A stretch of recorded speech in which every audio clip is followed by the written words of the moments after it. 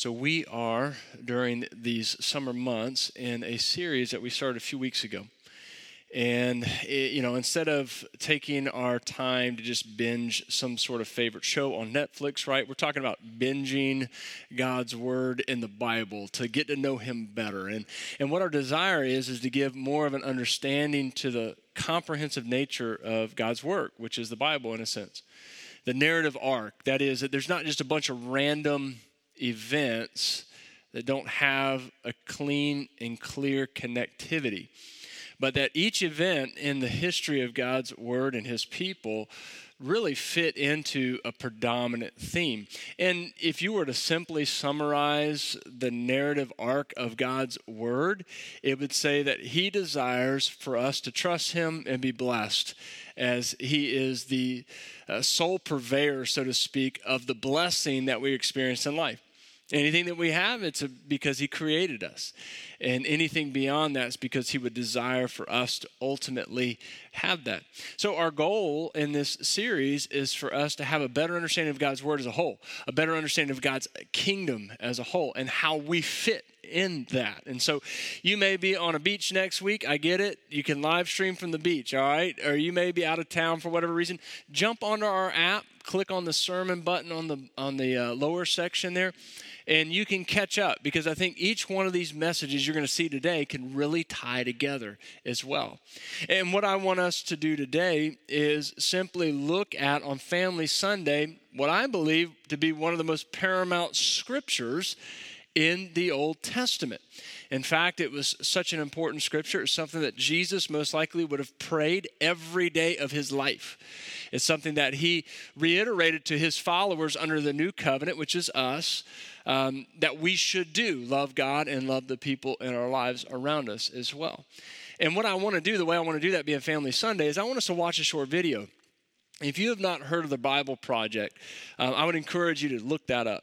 The Bible Project takes some of the most complex and difficult themes and issues in God's Word and puts it at a fourth grade level, which quite honestly, most all of us in this room need, okay?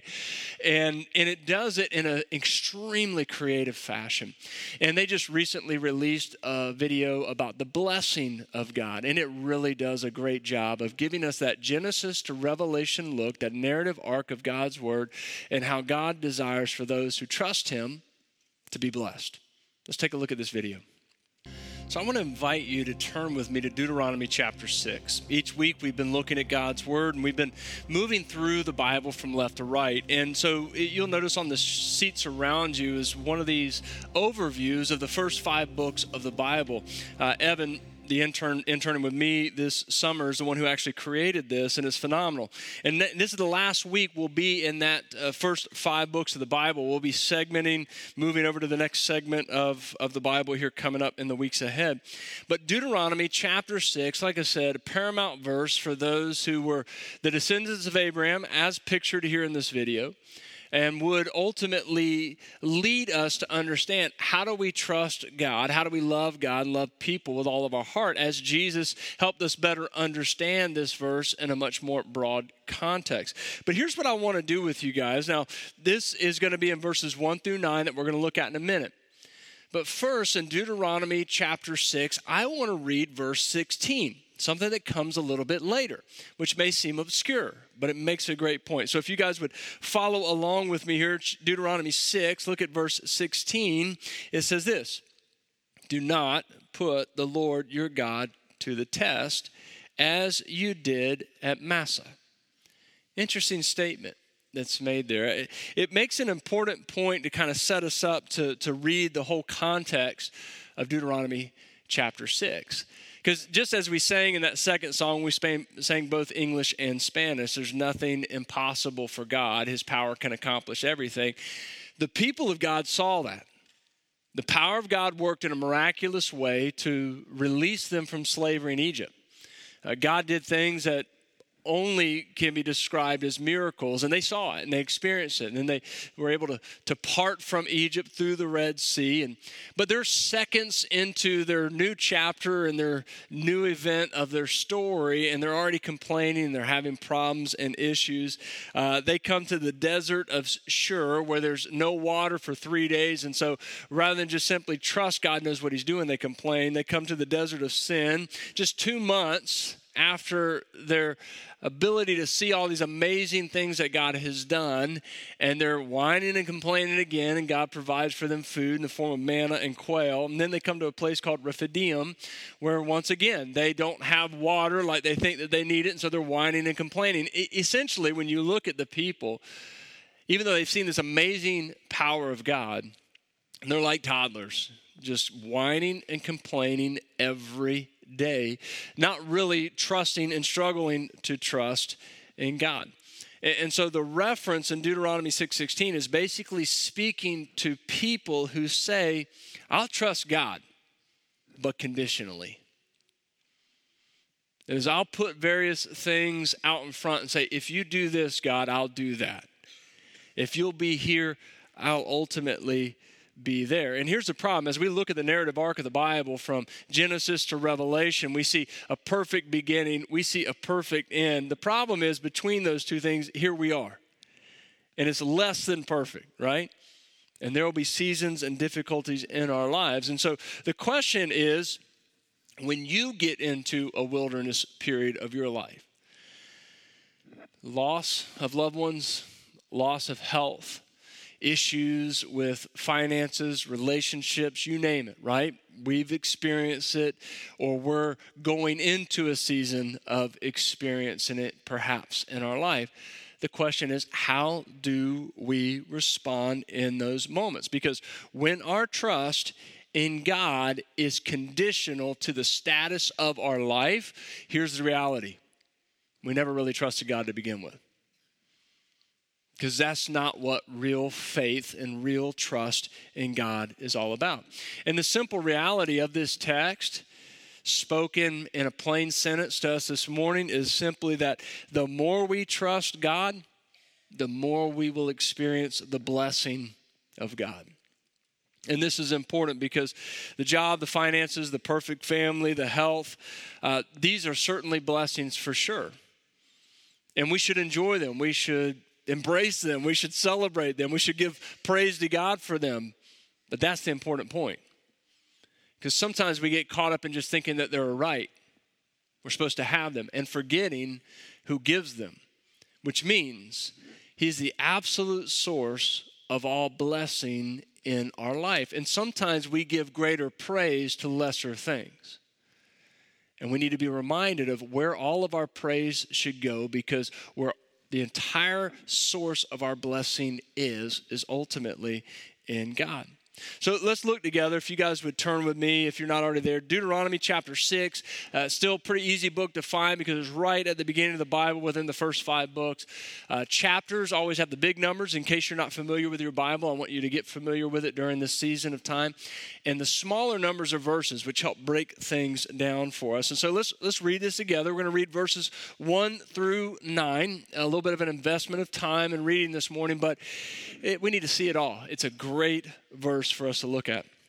It says, these are the commands, decrees, and laws the Lord your God directed me to teach you to observe in the land that you are crossing over the Jordan to possess, so that your children and their children after them may fear the Lord your God as long as you live, by keeping all the decrees and commands that I give you, and so that you may enjoy long life.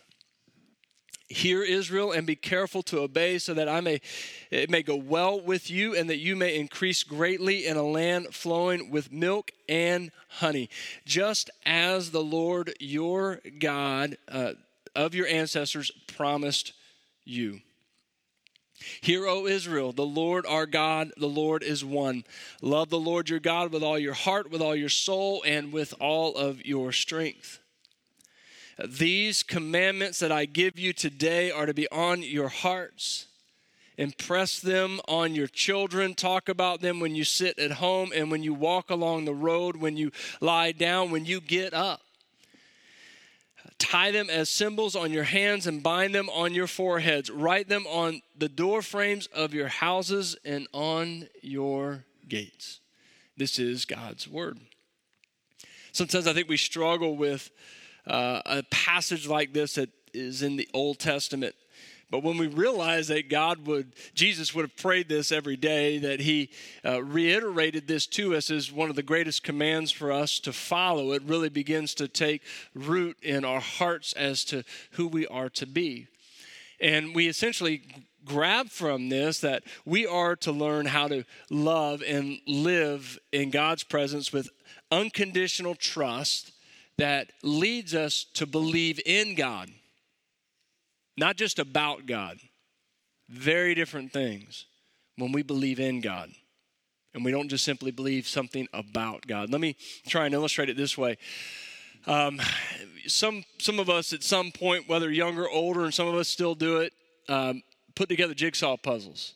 I know my father-in-law has got a table out in his garage, and whenever I show up, he's got all the pieces organized. He's a Navy man, okay? So he takes them out, first step, organize them all according to kind, and then prepare to do the puzzle. Can you imagine, though, and you've been there, whether young or old, and you start getting near the end of the puzzle, and you realize something's not right, and there's like a handful of pieces from your thrift store puzzle that are just missing. I mean, there's nothing that'll make you lose your religion more. Than like wanting to see the full picture, and yet you're missing some puzzle pieces there. You just got to scrap the whole project. But here's the crazy reality. When we think about religion in our current context, many of us approach God like a jigsaw puzzle. That is, there are certain pieces we want. There's some things that we want to know about God. But there's some other things that maybe aren't as easy or require a little bit more of us. And we're like, I don't really want to have that piece or to know that thing. And basically what we're saying there is my trust in you, God, is conditional. I want to have this piece. I want to have that piece. I want to know this thing. I want to know that thing. But I don't want the whole picture because that might require too much of me, be a little bit too difficult for me. And at the end of the day, God is not a thrift store jigsaw puzzle. He brings a complete and total picture for our lives. And let me try and illustrate it this way and give it a positive view of unconditional trust in God. We talked a few weeks back, last week as well, about Abraham, if you remember. One of the interesting stories that's there about Abraham, and I think it might be in that take-home sheet with you as well, is when Abraham and Lot, his nephew, start to get to be at odds with one another. Their flocks grow too big and they can't hang out together, and so their families need to separate. And so Abraham did what any good CEO of his company would do. He sends out a scouting team to find the exact land where it's the best growth, best potential, least opportunity for drought or anything like that. And he says, okay, we want the land to the north. So we're going to tell Lot, we want the land to the north, but you can have anything else. But if you know the story, that's not what he did. He just simply looked at Lot and he said, look, if you want to go left, I'll go right. If you want to go right, I'll go left. He didn't do what most everybody in our day and age, and even his day and age would say would be the smart thing to do. See, sometimes when we put unconditional trust in God, people think we're ignorant. People think we're foolish. People think we make a big mistake in this way or that way. But Abraham basically said, look, if you take the best pasture lands, it's okay because God has made a promise to me that cannot be broken. And he just didn't know something about God. He believed in God.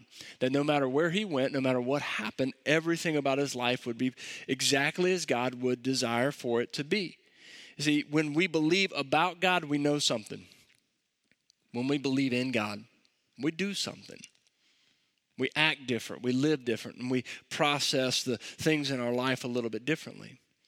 You know, in addition to this, unconditional trust leads us to love God in a transformative way.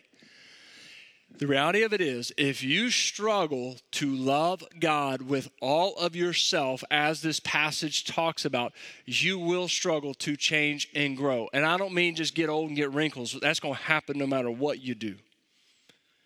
But I mean grow spiritually. Become a person that you are excited to be. Become a person that you know God had designed you to be from the beginning of time. Become a person that other people look at and go, I just want to be around that person. I want to learn from them. I just enjoy being with them, and so on and so forth. When we love God with all that we are, we transform and we become that person. Here's the thing that I'm amazed by. You know, look, I don't know what it was like to live in the time of Dietrich Bonhoeffer in Germany. I would imagine it was absolutely devastating what was going on in their day and age in his time. He used to define the religion of their day, though, with the term cheap grace. And to some degree, I feel like we've, in some way, at least we see that happening again, whether it's regional or national or worldwide, where there's so many more people, it seems like, that are so excited to entrust their soul to God for salvation. But when it comes to transformation of their life, they're like, I'm going to keep those puzzle pieces to myself. Here's what it looks like. We'll say to Jesus, I want you to be my Savior. Because we need that, and we recognize anybody smart enough knows every single one of us are terminal, right? And I need that because I can't do for myself what I need there. But yet, when it comes to the, well, Jesus, you're also my Lord part, that's where we struggle to release ourselves to the anointed one of God, the Messiah, the King of the kingdom that we see presented from Genesis to Revelation, that we look forward to in all of its perfection as we learn to live in right now, as we surrender ourselves to God, loving him with all that we are, being transformed in ways we never imagined possible. And as we look at this reality that our heart is being transformed, we ask the question, well, how does it take place? And the verse very much makes it clear when we are going about talking about God at home, on the road, essentially when God is on our hearts, he's on our minds, and he's on our lips in every aspect of our private life and in every aspect of our public life. He's there in all of it. And we are the same person learning to know him, to love him, giving up ourselves to him because he's transforming and changing us. I don't know about you guys. I think it's been maybe 40 years, maybe plus minus, I don't know, since we've known video games, right? I don't know. I just remember going back. I had it. It was just a little dot on the screen that went back and forth with a little line, you know, deet, deet, deet, deet. And you could sit there for hours. I don't know what it was about that thing. It's changed a lot now. But I think there's one game that probably everybody has played or will play, or, you know, I get it, all the self-righteous people are like, well, I've never played it, I'm not going to play it. Okay, whatever. Tetris. You know, whether it's on a computer game or it's on your phone or some form or fashion, played this game where geometric shapes are raining down from heaven, right? And you got to get them aligned in just the right way and just the right time for them to disappear and keep your screen clean. And then they start speeding up over time, right? And they get built up and they get blocked up wrong. And before you know it, they get too high and then boom, you know, you're done. Game over. I think for a lot of us, life is like Tetris. We struggle with things coming into our life too fast, trying to manage it, trying to deal with it, trying to handle everything that's going on. And maybe sometimes we feel like it's chaotic, it's out of control, and we're losing a grip on things, and we just wish it could ultimately be blessed, or we feel like we're not getting the blessing of God as a result. And I think that there's a great statement by C.S. Lewis. We started with fourth grade video, all right? We go to graduate school now, and a quote from C.S. Lewis, right? But it's a really excellent one because it's so simplistic, and it's so true, and it's so straightforward. First, he says, when I have learned to love God better than my earthly dearest, He's speaking of his wife at that point, but it could be anything that we hold dear. He then goes on to say, I shall love my earthly dearest better than I do now. And then he makes his own application for us to make it simple, to make it clear, and it is something everybody in this room can understand.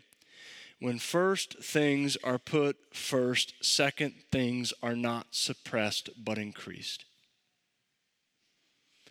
That is when everything's going crazy, we're struggling to trust God with an unconditional kind of trust that we see Abraham display, one that says, I'll take the whole thing, not just a piece of the thing. I'm not going to just believe about God or something about God. I'm going to believe in God, and we trust, and ultimately that way, and we put him in the place that he's supposed to be in, that he neatly and nicely sometimes arranges everything else, even if it doesn't look that way. We have that spiritual reality on the inside, knowing that God is in control and that God is someone who loves me and desires to bless me. And it magically and massively increases everything around us. Sometime back, 2010, a 2-year-old girl fell 20 feet from a historic tourist ship at the South Street Seaport. The water was 40 degrees at the time, and in a matter of seconds, her father, David Anderson, was over a fence, over a railing, as fast as you could imagine, and pencil dove into the water, going down deep beneath the water where he could see his daughter already under the water from the higher elevation he was at.